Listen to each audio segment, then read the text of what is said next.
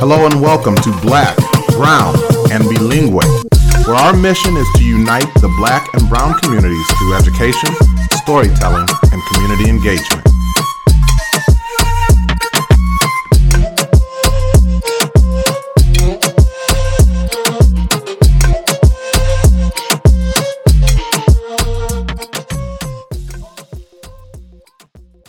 The vision of Black, Brown, and Bilingue is to be part of creating a world in which Black and Brown identities are affirmed, bilingualism and biculturalism are nurtured, and equity is the driving force behind all that we do. Thank you for joining us again today. I am Lisette Jacobson, and I am one of your hosts. And I'm Maurice McDavid. I'm your other host. Welcome to another episode of Black, Brown, and Bilingue. We are so excited to have Sammy Rangel here. He is an author, social worker, peace activist, speaker, trainer, and father.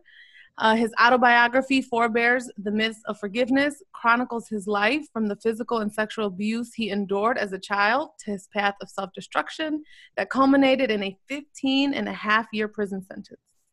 In 2012, Sammy founded Formers Anonymous, a national self-help group based on the 12-step model for people addicted to street life and violence. In May 2015, he participated in the TEDx Danubia conference, Balance on the Edge, held in Budapest, where he spoke about the power of forgiveness. In 2017, he was honored in a special tribute to everyday heroes in the global campaign against violent extremism. Sammy holds a Master of Social Work from Loyola University in Chicago. He previously served as a program director for a youth outreach program in his hometown of Racine for 16 years. He is also a second-degree black belt, practices mixed martial arts, and is a singer on a Native American drum. And he is currently the CEO of Life After Hate, which is dedicated to helping people in the violent far-right extremist movements disengage from these groups. I mean, wow. What an honor to have you here. I'm excited to be here. Sammy, we've invited you on because we just want to learn a little bit from you. Why don't we start with this? Could you just tell us a little bit about your life experiences and then your educational journey that have led you to where you are today? It's unfortunate, but I think my story is very common, but I probably took it to an extreme, even amongst other extremists, right? Like just, I started out with a really just a crappy start from my parents. You know, my parents were abusive, but abusive sounds so typical and everyday, right? It goes beyond that. You know, there's a lot of like realistically like torture, like near-death experiences through those beatings, you know, starvation, sleep deprivation, like deep humiliation. And that's even before like I get to 2 years old, you know, like that's the very beginning. And what I have found out since I've told my story and written my book and did my TED Talk is I thought I was the only one in my family pool that suffered the way I did, but it turns out quite a few of my cousins did as well, by some of the same perpetrators that were sexually assaulting me. It's insidious. Like it's as horrible as it can get, man. And you know, if it was a movie, it'd be one of those movies where people are just left wondering, how the hell did anybody get out of that? Much less, you know, convert from hatred to this. Like, I mean, it was horrendous. And I took matters into my own hands around 11, you know, because I didn't run away from home as much as I escaped. You know, it was more of an escape from home. And I wasn't running from parents, I was running from monsters, you know, people who were trying to kill me. And I know today that is the truth, because I found out a little bit later that my mom, while my mom was 5 months pregnant with me, she had tried to kill my older brother, who I didn't find out about until I was like 45 years old. Wow. She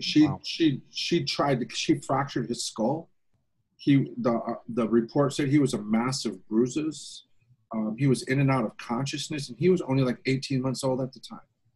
You know, like she literally tried to kill him, and the state took him, and he just disappeared from our family history until I stumbled upon the fact that he was out there.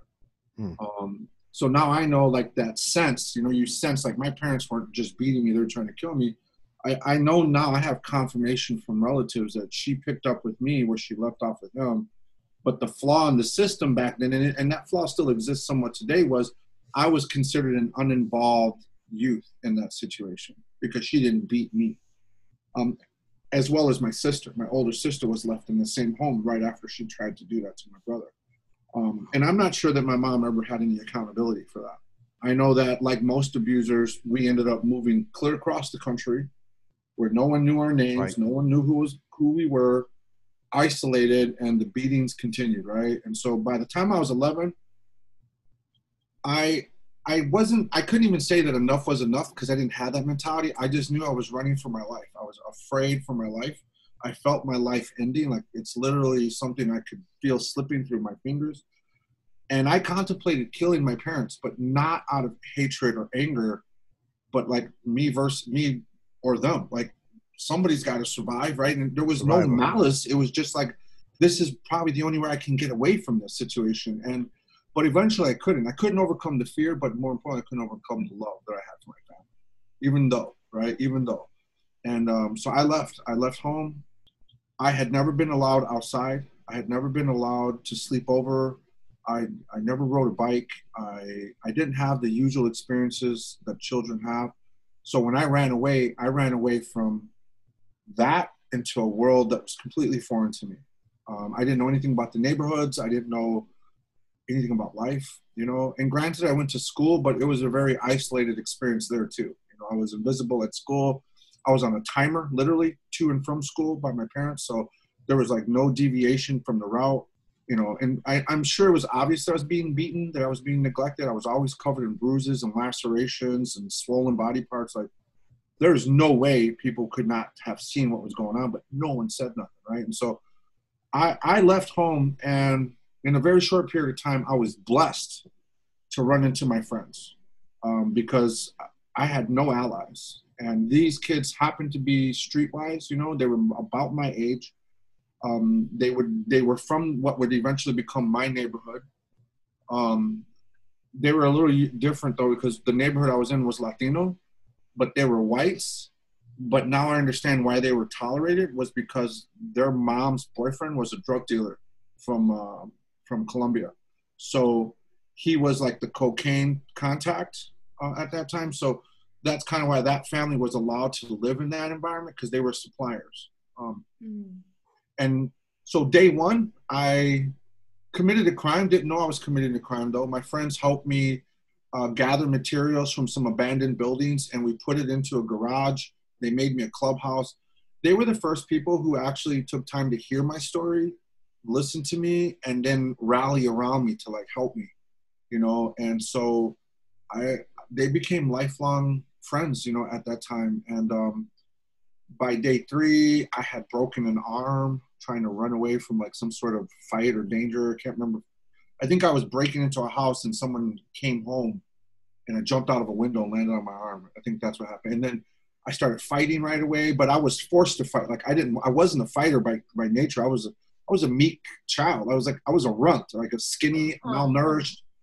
I wasn't even a big mouth yet. I was just a kid, man. Like, I was probably as naive as they come when it comes to 11-year-olds at that time. Like, I had no worldly experience, you know. And but these guys saw that, and they were trying to help me survive. And so they started like immersing me in experiences that they thought were going to help me, you know. Quickly, I started getting in trouble with the law, primarily because I was not going to school. So I dropped out in the 5th grade.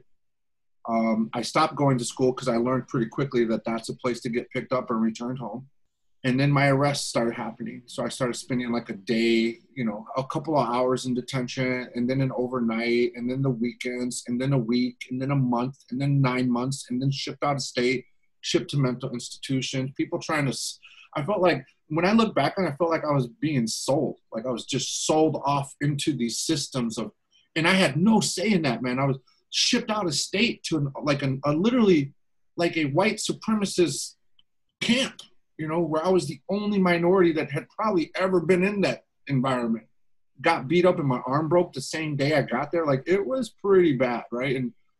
But I didn't realize, you know, how wrong it was just because it was just my life.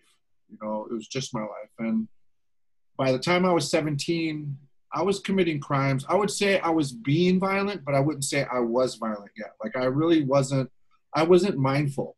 I was just reckless. You know, it was no direction, no leadership in my life. I was somewhat angry, you know, about things, you know, but I was mostly homeless and hungry up until that point, you know. And I had friends, but nobody could take me in forever. People did what they could, you know. But by the time I was 17, that's when things took a turn for the worst. I was shipped to a maximum security prison. And while I was in that prison, I was supposed to spend about 8 months in prison, because the way this Illinois system sentences you, you do like half your time, plus good time, plus earned credit for going to school and stuff. So it was calculated. I should have did about 8 months. I should have got out when I was 18. Instead, I got out 4.5 years later. And most of that 4.5 years I spent in segregation, because I was always fighting. But then when there was a race riot that occurred when I was 17, just a couple of months before I was supposed to go home. And it was whites against blacks. And of course, the Latinos supported the blacks. We were in the only prison in Illinois called Menard Correctional that was the stronghold for white supremacists at the time. And just to be fair and transparent, all the other prisons were governed and controlled by Black and Latino gangs. So, but there was a place for white supremacists in those. Like we had like what's called universal policies, which is inmate-led, inmate-controlled, a safe space for every gang affiliation, provided you follow these universal laws that we all participate by. And that was, to be honest, it was a good system, because it meant that you weren't coming into prison and just being exploited, taken advantage of by anybody. You know, like, you had protections by the inmates. So, but this prison was different because it was in the South. It was in Southern Illinois, which is pretty racist. You know, it's a racist part of the state. Openly racist, Confederate flag flying kind of racist. The guards were racist. Most of the administration was racist. And I mean openly. This isn't, you know, there may be some deniability, but in this part of the state, there was no need to deny it. They were just very open about it. And so this race riot kicked off. And I had grown up around violence, obviously, but this was a turn. This was a different type of violence. I guess I had been around racism, but not like domestic terrorist type racism. You know, I know my family suffered from attacks. Like, I remember some of those things growing up. You know, my family was from Texas. So, but this kind of violence was based on the color of your skin. It was, you were a target because of your race, not your neighborhood, not what color you wore. You know, not what, you know, none of that. It was really based on if you were white or if you were black. And we were outnumbered. The whites were the largest part of the prison population. And I think the Latinos we were the smallest minority group in the prison, but I think we had a reputation for being like fighters. Like, we were fighters. We might only be a few of us, but we're going to hold ours down. And so we were told to take up arms with the black guys, and so we did. And so whatever your gang affiliation was, that went out the window, and it became truly about partnerships around race. And so we were partnering with people who were enemies. We were partnering with people who we had never known, but we were, you know, brought together because of the color of our skin, man. And there were like 10 of us in the cell hall. And we were basically told, when the shooting starts outside, you guys attack the whites on the inside. And so 10 of us facing off with about 30 white supremacists inside our unit alone. There was fighting everywhere in the prison. It was like the whole prison took off, right? And then the fighting started. The shooting started. We were inside, and, you know, the guards can come in and out of the building on a catwalk that's like up like on the 3rd or 4th floor. And they can move in and out of the building on this catwalk. And so while they were shooting outside, we started fighting, but then they came back inside and started shooting in the cell hall. And mind you, they're shooting high-powered rifles and shotguns, and we're in cement and steel enclosed buildings. So those bullets are going everywhere. So when they came in to shoot, everyone kind of scattered for cover. And I ran the wrong way. I actually ran back to the corner that we started in. So now my escape is on the other side of this building, but between me and my escape is this group of white supremacists. And so the guard was just kind of holding everyone in their position like that, but he had to go back outside to cover his ground out there. So as soon as he did that, those white guys came after me. And I just assumed I was going to die right then and there, but I was going to die fighting. And in the middle of that fight, I did get stabbed. But in the middle of that fight, a black guy named New York, he was a friend of mine, but I would say more of an acquaintance. We weren't really friends, but, you know, we just knew each other in the cell hall. We weren't buddies. We never confided in each other. But he saw my dilemma, and he jumped in to help me. And I was armed. I had knives taped to my hand. So I was fully armed. It was brazen, you know, right in the open, just like the white guys were. They all had weapons, too. He didn't have any weapons. And when he jumped in, he was fighting with his hands. And that guard came back in, and he shot New York. He didn't shoot me, who's standing right next to him with 2 knives in my hand.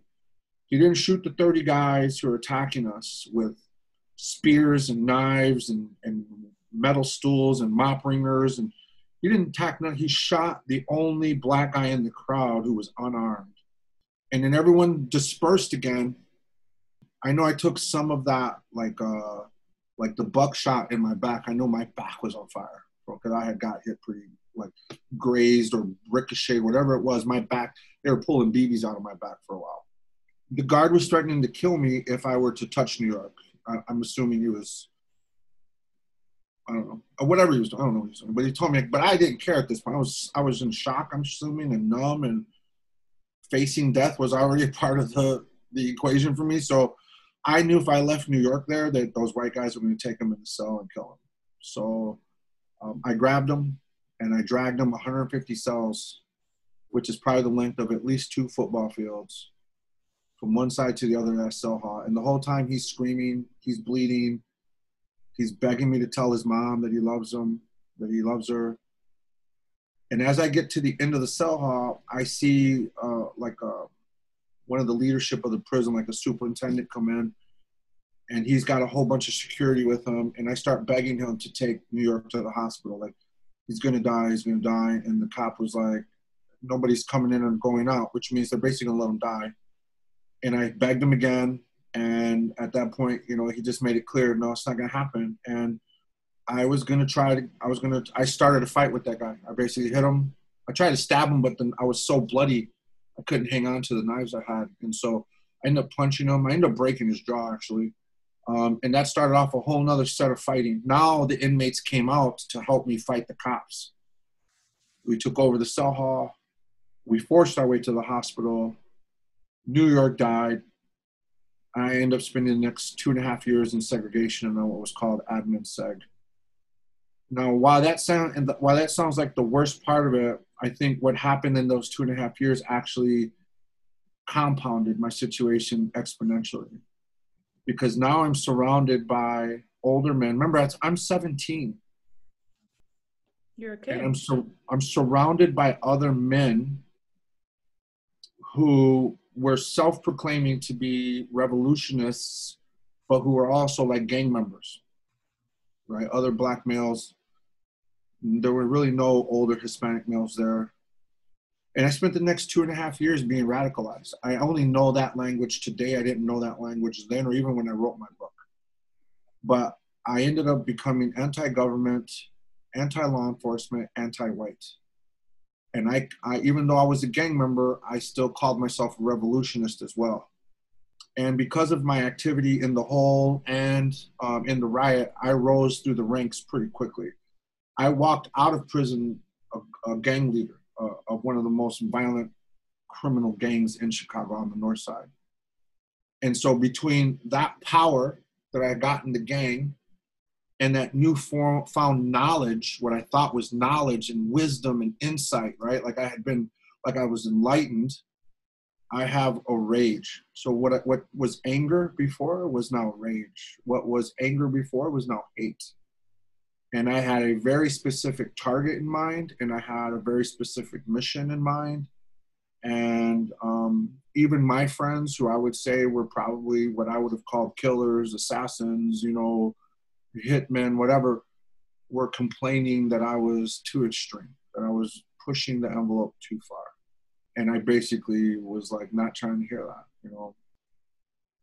Pretty soon I went to, I was given new charges for beating up that guard and for my participation in the riot, which is why I ended up staying longer than my original sentence. And then 7 months later, I believe I was on my way back to prison for probably what should have been charged as hate crimes, but nobody was really talking about hate crimes in the early 90s because all my targets were white. They were intended targets. I got away with an assault on a female detective earlier that night. I thought they were going to question me about that. They never did. So I was carrying out both sides of that lifestyle, both as a gang member and as now a revolutionist, or at least that's what I was putting that under. I went to prison, beat up 4 more guards, turned a 2-year sentence into 7 years, spent 5 of those years in the hole, transferred 17 times. And even though I've been out of prison about 21, 22 years now, I'm still listed as one of the most dangerous inmates in Wisconsin, although I have free access to the prisons now. I made quite a name for myself as the lead asshole, if I can say that on your podcast. You know?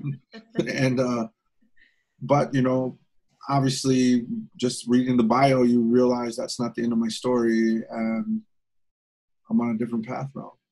Wow. I mean, there are so many things that just stand out to me as I'm hearing your story.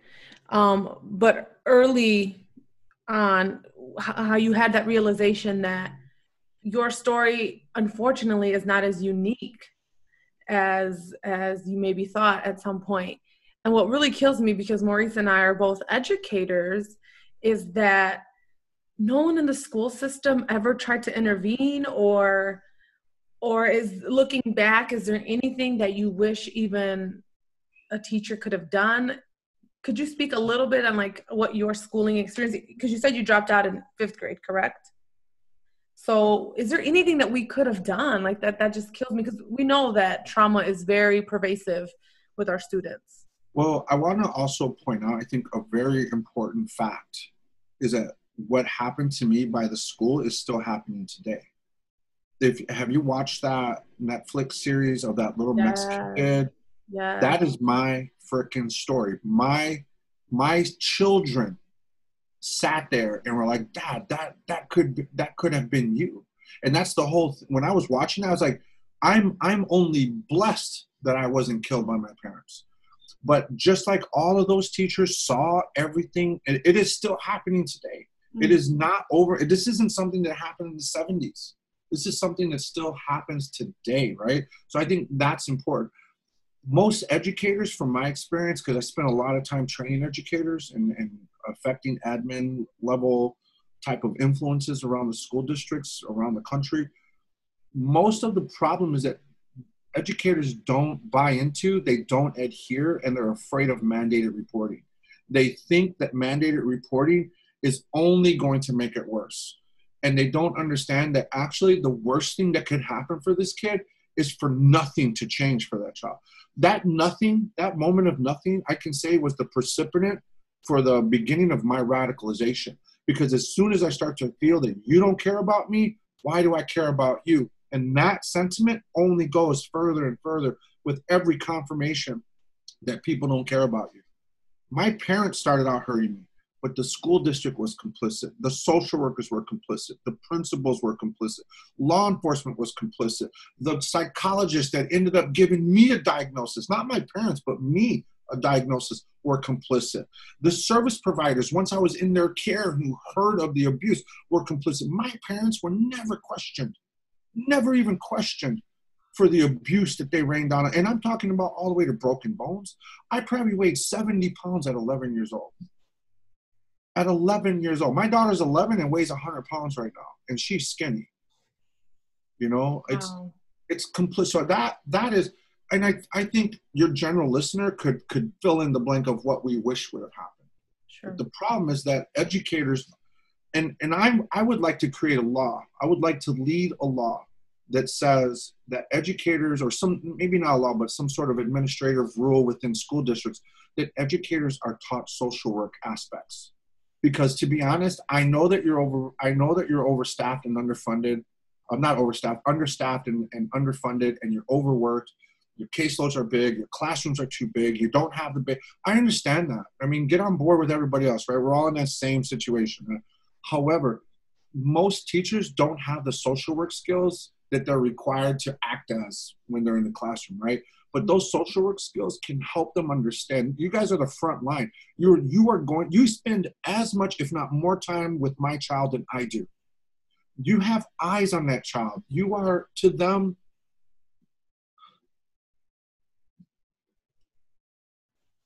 you may be the only one who can say anything. It's a massive failure by school districts. And I know educators don't mean any harm, but they are part of the harm that gets done when they refuse to take action on behalf of a child. When you ignore the signs, and then look at what you do to the kids in the classroom. You teach them to ignore it too. And then a child like me, who had a bright future ahead of him, man, is just left alone I tried to kill myself for the first time at 8. At 8 years old, you know, like, you're truly alone in this world. You're in the middle of a group of people who just don't see you, who don't acknowledge you. You know, you guys can make the difference, and you have to insist that your other educators are trained. People have to overcome their biases and their stereotypes around mandated reporting. There is no research that supports that mandated reporting increases the likelihood of more severe abuse. The research shows that with supervision, abuse starts to go away. That family needs help. I work with a lot of perpetrators of child abuse. Help is possible. People can change. And if not, there's a system in place to remove those children and hopefully place them in a more safe environment.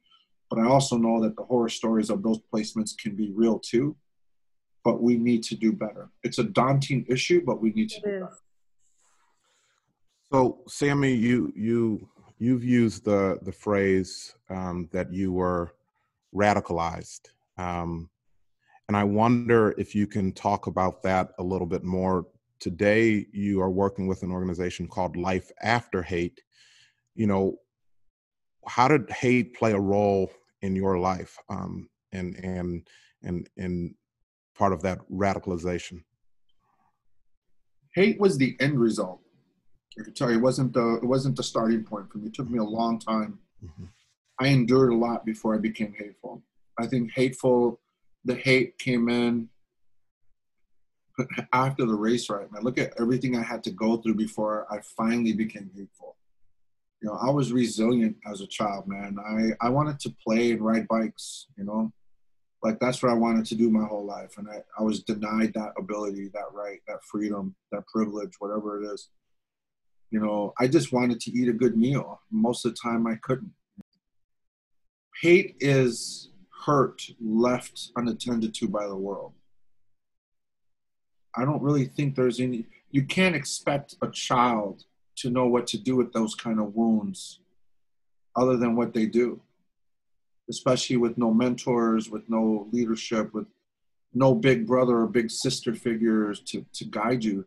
And to be honest, I was being guided by kids who were in the same situation I was, man. We were just orphaned by this abdication for parents to be involved, right? We were just parents around us, but orphaned, you know, like, we're raising ourselves, man. We're playing sex games to try to figure out sex by ourselves. Like, there's no one talking to us about the bird. We're figuring it all out, or crime, or, you know, drug abuse. Like, we're just there to figure it out. So you got the youth leading the youth with no leadership, right? And it's inevitable, if you ask me. It's, what do we know?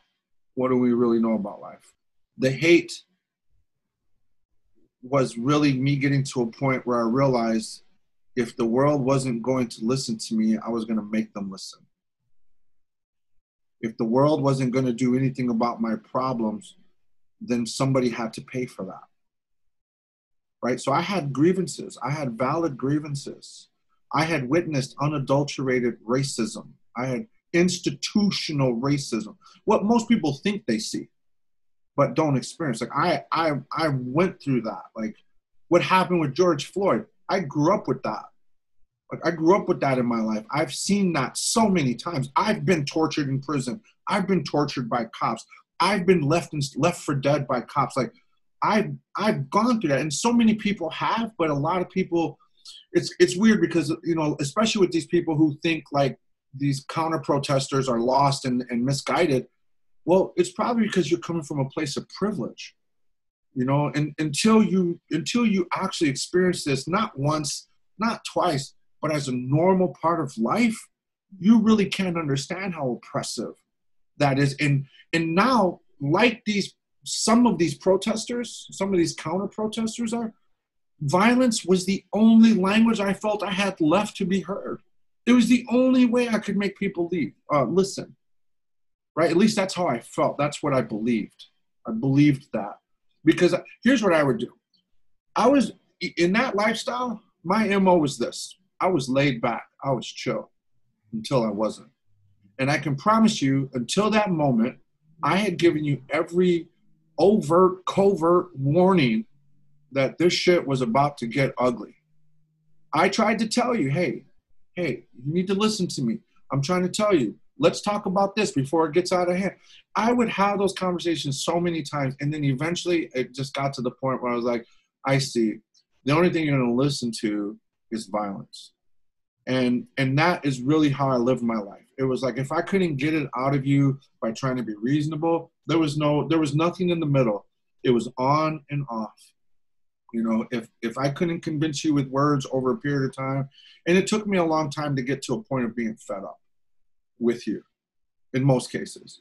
But that, I'm not saying I was being reasonable. I'm not telling you, I'm not speaking like I was reasonable. It was like, I knew in my head, I'm going to have to put my hands on you. I'm going to have to do, you know, that's where I was coming. I was not being reasonable. And the things I were asking for weren't always fair, to be honest. But that came after a certain point. You know, as a child, I just wanted to be protected, and I wanted to be free. I wanted to be with my family, but I didn't want to be abused by my family, you know? And so I couldn't go home because they weren't going to change. They tried to put me in nice foster homes, but what did I know about that? You know, and so I left. I ran away from those foster homes. Like I'd rather be on the streets where I'm at least in control of some of my life. That hatred, man, was nothing more than hurt, expounded by years and years of abandonment. And that's what leads to radicalization, right? You become radicalized when your grievances are just left unaddressed year after year after year. We all understand this concept because why? All parents hurt their children, right? And all children hurt their parents. And when those, depending on what family system you come from, your parents might dismiss all your hurts. And then pretty soon you hate your parents, don't you? Pretty soon you don't want to have nothing to do with them, right? That is a form of radicalization because you become extreme in your reaction to people's reactions to you. But unfortunately, the path that radicalization takes you down, it consumes more and more of you. And so you need to do more to kind of satisfy that radicalization. That's why my violence kept going up. It wasn't enough to get even. It wasn't enough to set the record straight. Now I needed to overwhelm you the way I was feeling overwhelmed. My violence was the only way I felt I could communicate after a certain amount of years of being tortured and abandoned and neglected and unheard. And I can't tell you how many near-death experiences I had before I became violent, you know, and finally I was just like, if I'm going to live, and I'm not using any of my experience as an excuse. I want you to know that, like, I'm telling you what my mind was like then. And obviously I've come out of that with a different mindset, but I'm not alone when I talk about how I felt and how I thought then. There are so many others. And even with the white supremacists, the guys who are being really violent, these domestic terrorists, these homegrown domestic terrorists, right? They have grievances, and when you take time to listen to them, guess what? There's some truth in that. For example, if you're a white person and somebody tells you you're innately racist, if somebody tells you that, you know, you have white privilege and as such you need to you need to be a part of the solution, I'm not debating whether or not those are valid points that we're trying to make, but the way we have that discussion, that is shaming someone. That is collective shaming. It's no different when you hear that all Mexicans are rapists, murderers, and drug dealers from the top administrator. That's collective shaming. as well as trying to lump all white folks as innately racist who have white privilege. And they don't understand where you're coming from. Because you know why? Most of those people don't connect to slavery directly because we're that many generations up. And also like, what does that got to do with me, right? Most people have been blinded by their privilege and are unaware that it's privilege. And so what does that have to do with me? And so you're either driving people away from the table or you're bringing them to the table for the wrong reasons, under the wrong banner. So we have to even have better discussions around how we want to address the issue so that we're not driving people to one extreme or the other, right? So in many ways, these white supremacists are a lot like me in the sense that they just feel like they're not being heard and they're going to take matters into their own hands. Because if not, the end result is my demise. Mm-hmm. Now, some of that is based on conspiracy that is totally unfounded. And part of that is just based in the systemic racism in which most people have experienced in the US. That's really powerful because I think we live in a time where we've become so polarized and intolerant to even engage with other people in a conversation. And you know, that collective shaming, it is very pervasive. You also talked about, you know, coming out of that hate. What do you think, or can you talk about your journey into like forgiveness? How was that? What helped you like turn your life around? Well, I want to talk about the principle before the details, right? Everything I've been saying is that as a child, as a young adolescent, as a teenager, as a young adult, pre-20s, and then into my 20s, the one thing I should have gotten that I never got, that I think pushed all this to the tipping point, I was never validated. Nothing about my life, existence, or experiences had ever been validated. And if anything, it had been duplicated over and over and over. That is what is the main principle I think is behind, like the secret sauce behind successful interventions. We have to validate people. How do we validate people? Well, to your point, when you are led down a path of polarization, you're also led not to listen, right? And the only true source of validation, the only true source of expressing a genuine empathy and or compassion is by listening. Why don't we listen? We don't listen because we feel we've confused listening with concession. We think that if we spend time listening to a point we don't agree with, that somehow we're implying or giving away this idea that I agree with you. And so therefore, not to confuse my listening with agreeing, I'm just not going to even participate, right? Listening, though, has multiple, I mean, of course, just like a lot of positive things that we put into the world, right? As they say, when you neglect one moment, you really neglect the next 10 moments. But when you really, pay attention to this moment, you take care of the next 10,000 moments, right? And so this idea of listening has so many side effects that are positive. One, the person you're listening to gets the sense of being nurtured and cared for, which is very, it just says, like, I'm using this as a psychology term, like a Freudian term. It's very mothering in nature, right? It's very nurturing, right? And so that nurturing is what makes the rapport work. It's something that it just evokes so much of your instinctual need for connectedness that when I'm being listened to, I feel like I've just gotten the world's best hug.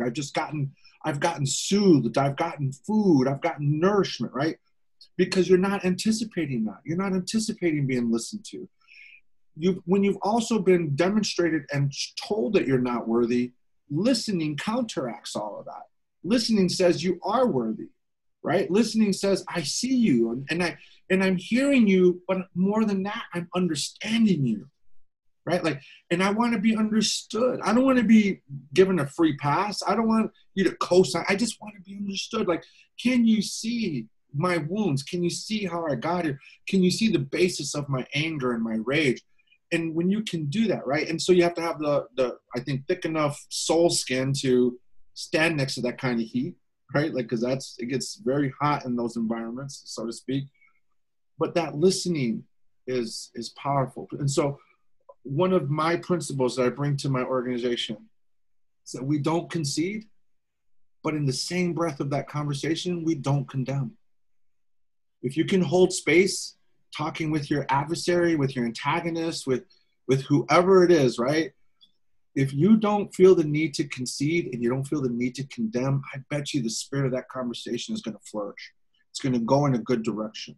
But you have to have the ability, and there's some skills in there, but you also have to have that willingness to go on that path with somebody, right? Maurice, you trying to get in? I see you. I just wanted to stop you, Sammy, because you may have just changed my life with that one, that you don't have to concede, man, in order to listen, right? And I think we are definitely at that place. I mean, I'm literally was in the middle of a Facebook conversation today, and I got to a place where I realized these people are not interested in listening to me. And I think they don't want to listen because they feel like they'd have to agree.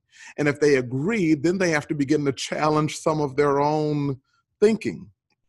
They have to and the first step is just listen. But instead, they'd more readily condemn what I'm saying rather than feeling like maybe they're going to make a concession. And so that there's a middle ground that you can listen without concession or without condemning is incredibly powerful. And it cuts through hate like butter. Yeah. Because that's what happened to me. And like there are my other co-founders with Life After Hate, they're all ex-white supremacists, right? So I'm on the other end of that, right? I was fighting white supremacists, right? And each of us, just amongst ourselves, I'm not even talking about the hundreds that we've helped that all hold true as well. Each of us have a story where someone listened to us when we were at our lowest in life, when we were most undeserving, when we were completely condemnable. Somebody listened, and it's always like an unknown. The X factor is that it's an unknown. It's somebody who you have a stereotype about who breaks the frickin' mold. And when they break the mold, for them and that group that they belong to, you start to wonder and question. It's like a domino effect, right? Like, what else is not right about what I perceived about the world? My global narrative is challenged and then changed. So now you've created doubt in my firm stance. See, because I grew up in the gang life being told that a strong belief can withstand questioning, right? And so when you do not allow your beliefs to be wavered, but some of these actions that are happening through listening sessions are changing your beliefs. They're like making you question what you believe about the world. So it's unusual, but here's what I'm saying. You have to be different than everyone else. And that difference in a world today, based on like what Lizette was saying about, how we're all polarized, what will make you unique today, unfortunately, is that you are a good listener, right? Because no one else is listening. Now, we're the only organization in America right now who is sitting down listening to white supremacists. We're not even sharing ideas. We're not even comparing ideas or lifestyles or perspectives or viewpoints. We spend so much time listening to some of the most horrendous stuff you would hear, to some of the craziest ideas. And we also are not communicating shock, which is, by the way, a form of judgment. We're not communicating approval, which is a form of judgment. We are just listening. We're present. And in that action, people want to then hear what you think without asking for an invitation to talk. Now that you've listened, they almost just naturally get to the point where they conclude, you just listened to me. I'd be curious to hear what you have to say. That listening opened up their minds to hear. Now, even if I had the gold standard of advice, if I hadn't created an environment where it opens their mind to be willing to peek into my mind, that gold standard will never get communicated effectively to that person. I will never speak their language. But because I listened, they almost inherently always want to know what you're thinking. And that is the place where, one, you have to tread carefully, consider it a gift, a gem, as I would say. And two, make sure that the first things that come out are validation, that you understand, that you see, and maybe try to show some advanced insight, or what we would call like advanced reflections. Advanced reflections showing that you understand more than what they said. Here's what they said, but here's what I think you meant. Is that right? And then when you do that, they almost feel like, holy shit, somebody understands me. And how did you do that? Like they want to know more about that, right?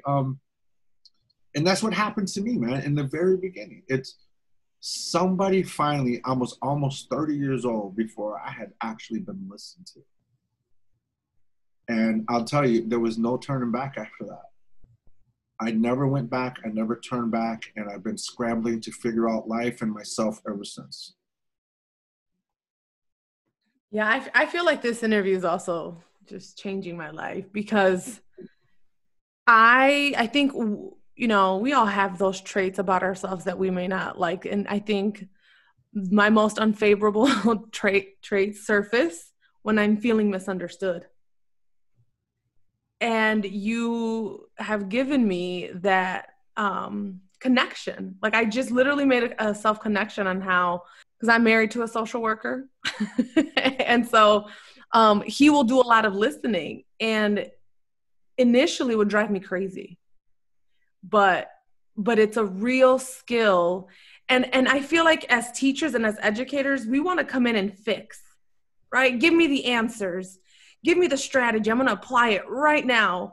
And even in hearing you say, like, don't condemn, but don't affirm either. Just listen.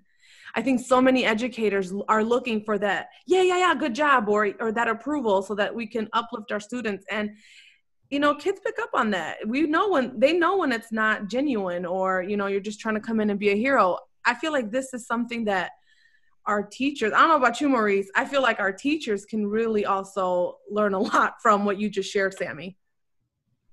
I think about interactions with parents, and that ability to listen.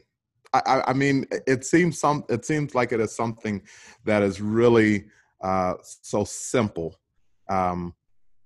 but is really, I think, and I hope that the listeners will grab something from it that is profound, that without concession or condemnation, I can still listen to you.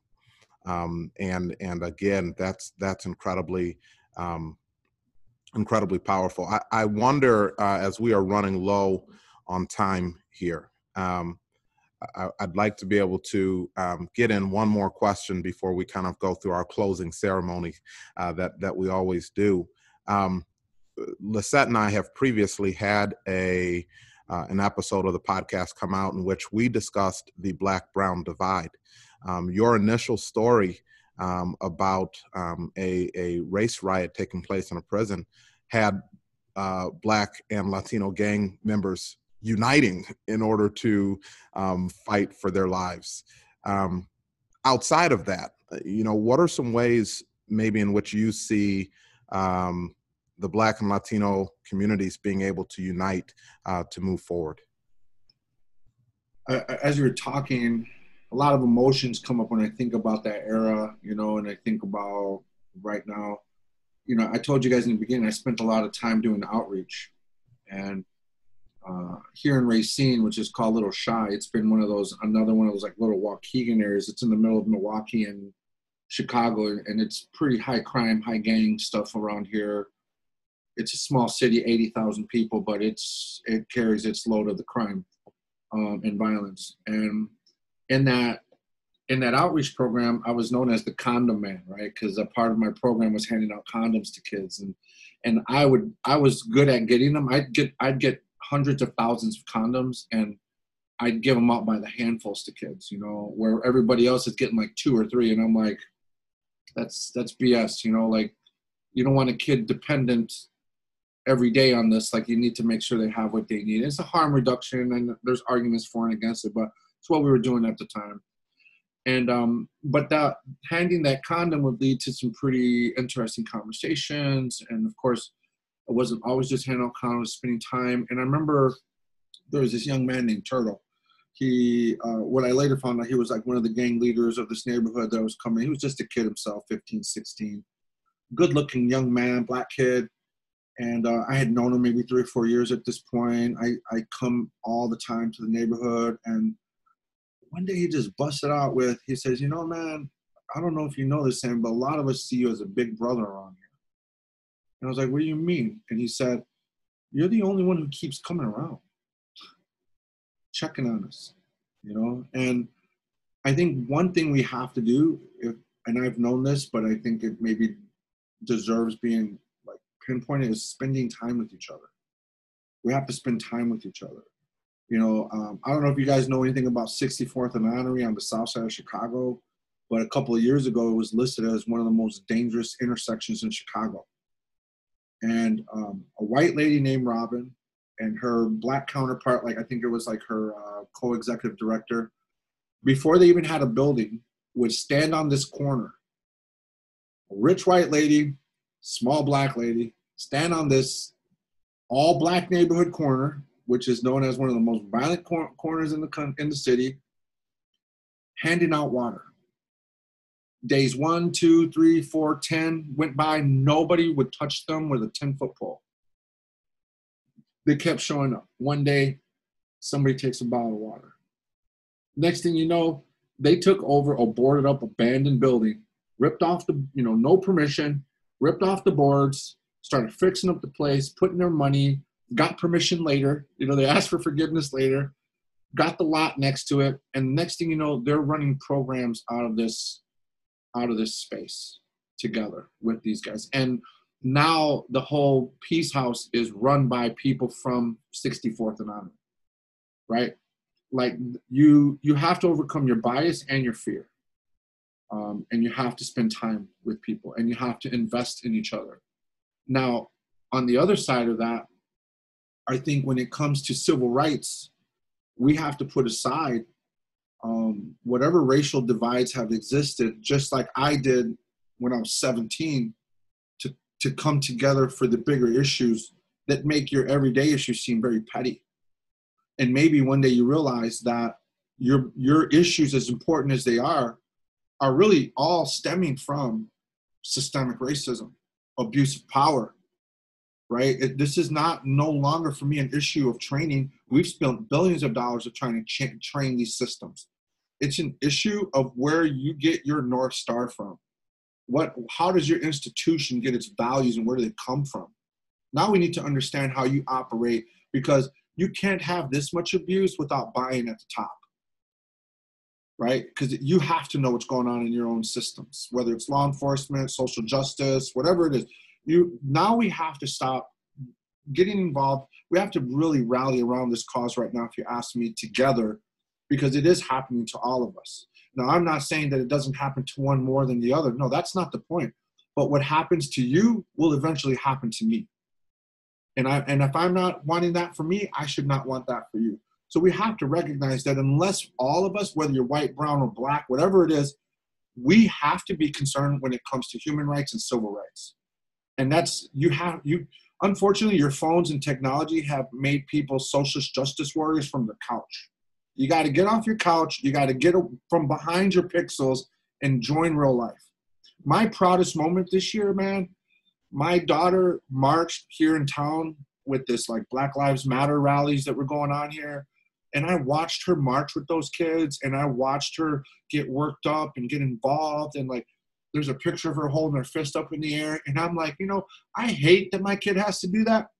But since we have to do it, I'm glad she's doing it.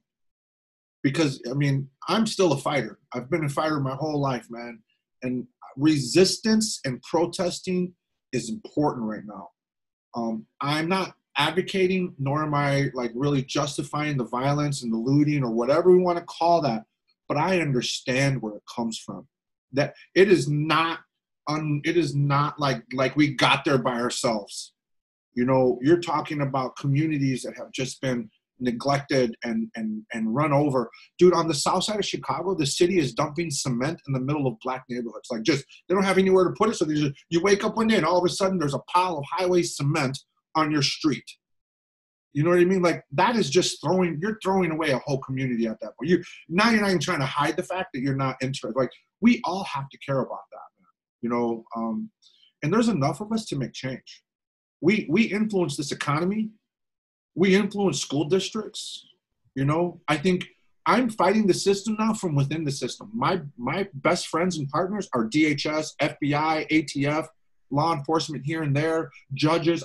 You know, judges give me the gavel sometimes to sit behind their desk and plan. Like, it's understanding that I now know I can't really change the system from the outside. So as a social worker, I've learned to get inside the system. Now I'm influencing national and international policy from the inside, right? We have to do our part. We have to get up off the couch. No act is too small, too benign. It all matters. It all goes into the collective. And we have to, I think, be willing to challenge, you know, the status quo of affairs right now. I will vote. I will vote. I participate in voting, but I want to tell you, that system is also broken because I have limited choice, limited option, and it's really false choice because I don't really get outside of the system that's already being played that's been proven not to work for us. But I'm going to do that because I recognize like it's a part of playing ball, but that system needs to be changed. Do you know what I mean? Because look, we're all concerned about our current president, but even if he gets voted out, or even if he's got 4 more years, here's the bigger problem. The Congress and the Senate that is in place that allowed this to go on will be in place long after those leaders are gone. So we have a much bigger problem. He's the scapegoat. He's the scapegoat. He is saying for a lot of Americans what they've always said from that side of things. But to allow it in the White House at this level, in this way, is not true. Is not this president. It is the other leadership that stood by, abdicated from their responsibility to intervene that we should be worried about. We now have to shift our focus from the so-called president to our now more of our, you know, congressional and Senate leadership, because they were complicit in this and they have much longer terms than he does. Incredibly well said, Sammy. What we like to do is we like to leave our listeners with like a final thought. So what is the one final takeaway that you would like our listeners to walk away with?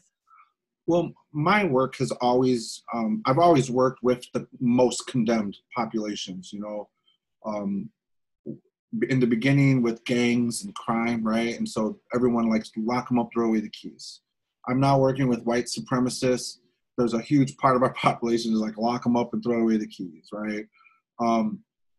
At 22 years old, I'm now 51, I think, right? I've been out of prison a little bit over 20 years. At 22, my second time in prison, going back through Wisconsin prison, I was interviewed by a psychologist for the Department of Corrections, right? He spent 5 minutes with me.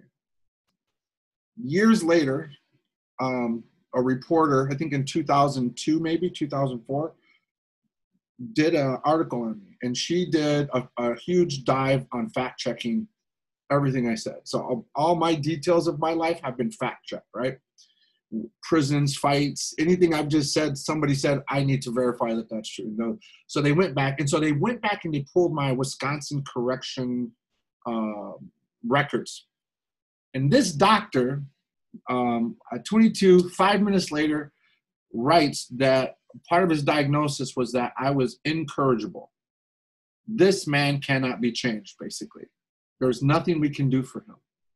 That little pen stroke set me down a path that I was completely oblivious to with the Department of Wisconsin correction system, because his note made them put things in front of me that should not have been there. Barriers, restrictions, right? Which here I am at 22 being sent to a maximum security prison with a 6-year sentence while everybody else is serving life and, you know, things like that in Wisconsin. And I ended up spending like the next 4 or 5 years in the hole because of that interview. Today, I think the takeaway is no one is broken beyond repair. Redemption is possible, but it has to happen on both ends. People have to work towards their forgiveness process with their communities and the individuals that they've hurt, but the community has to be willing to reach back. And so for redemption to happen, like my redemption, I had to really work hard to prove myself. And I've been doing that ever since. But the community has been most forgiving as a whole. Not to say there aren't people who think once a criminal, always a criminal. There are. But as a whole, I don't have the level of success. I've traveled all over the world. I'm in some very sensitive government, places. I have free access to the prisons here. I have more access to prisons in Wisconsin than most law enforcement does in Wisconsin, right? Like I have been forgiven, which says something about my community, but I have had to act in a way that is deserving of that forgiveness. And so we have to remove our own barriers. And I think the secret behind all of the messaging we had is that ego is often very self-destructive, but when you can remove ego from systems, from communications, from listening, it tends to heal the wounds. It tends to bring people together. It allows the space for listening. And people only yell not because they feel like they're not speaking loud enough or that they just feel like there's too much distance between us. And so finding a way to close that distance is really what's happening. It's been my path to redemption is by working hard at getting my act together and facing my community, taking accountability for what I've done, being willing to have those tough conversations about my life, but also a community who was interested and concerned about meaningful dialogue. That's the only way you can have reconciliation, is for the communities and the perpetrators to be able to work together in dialogue to start the healing process. Tremendous. Absolutely. Man, we really appreciate you taking the time today to be with us. And I think that our listeners are really going to connect with this. So again, thank you. Man, I'm very rarely speechless, Sammy, but again, thank you for your willingness to really expose some deep things and tell your story. For Black, Brown, and Bilingüe, I'm Maurice McDavid. And I'm Lisa Jacobson. Muchas gracias for tuning in.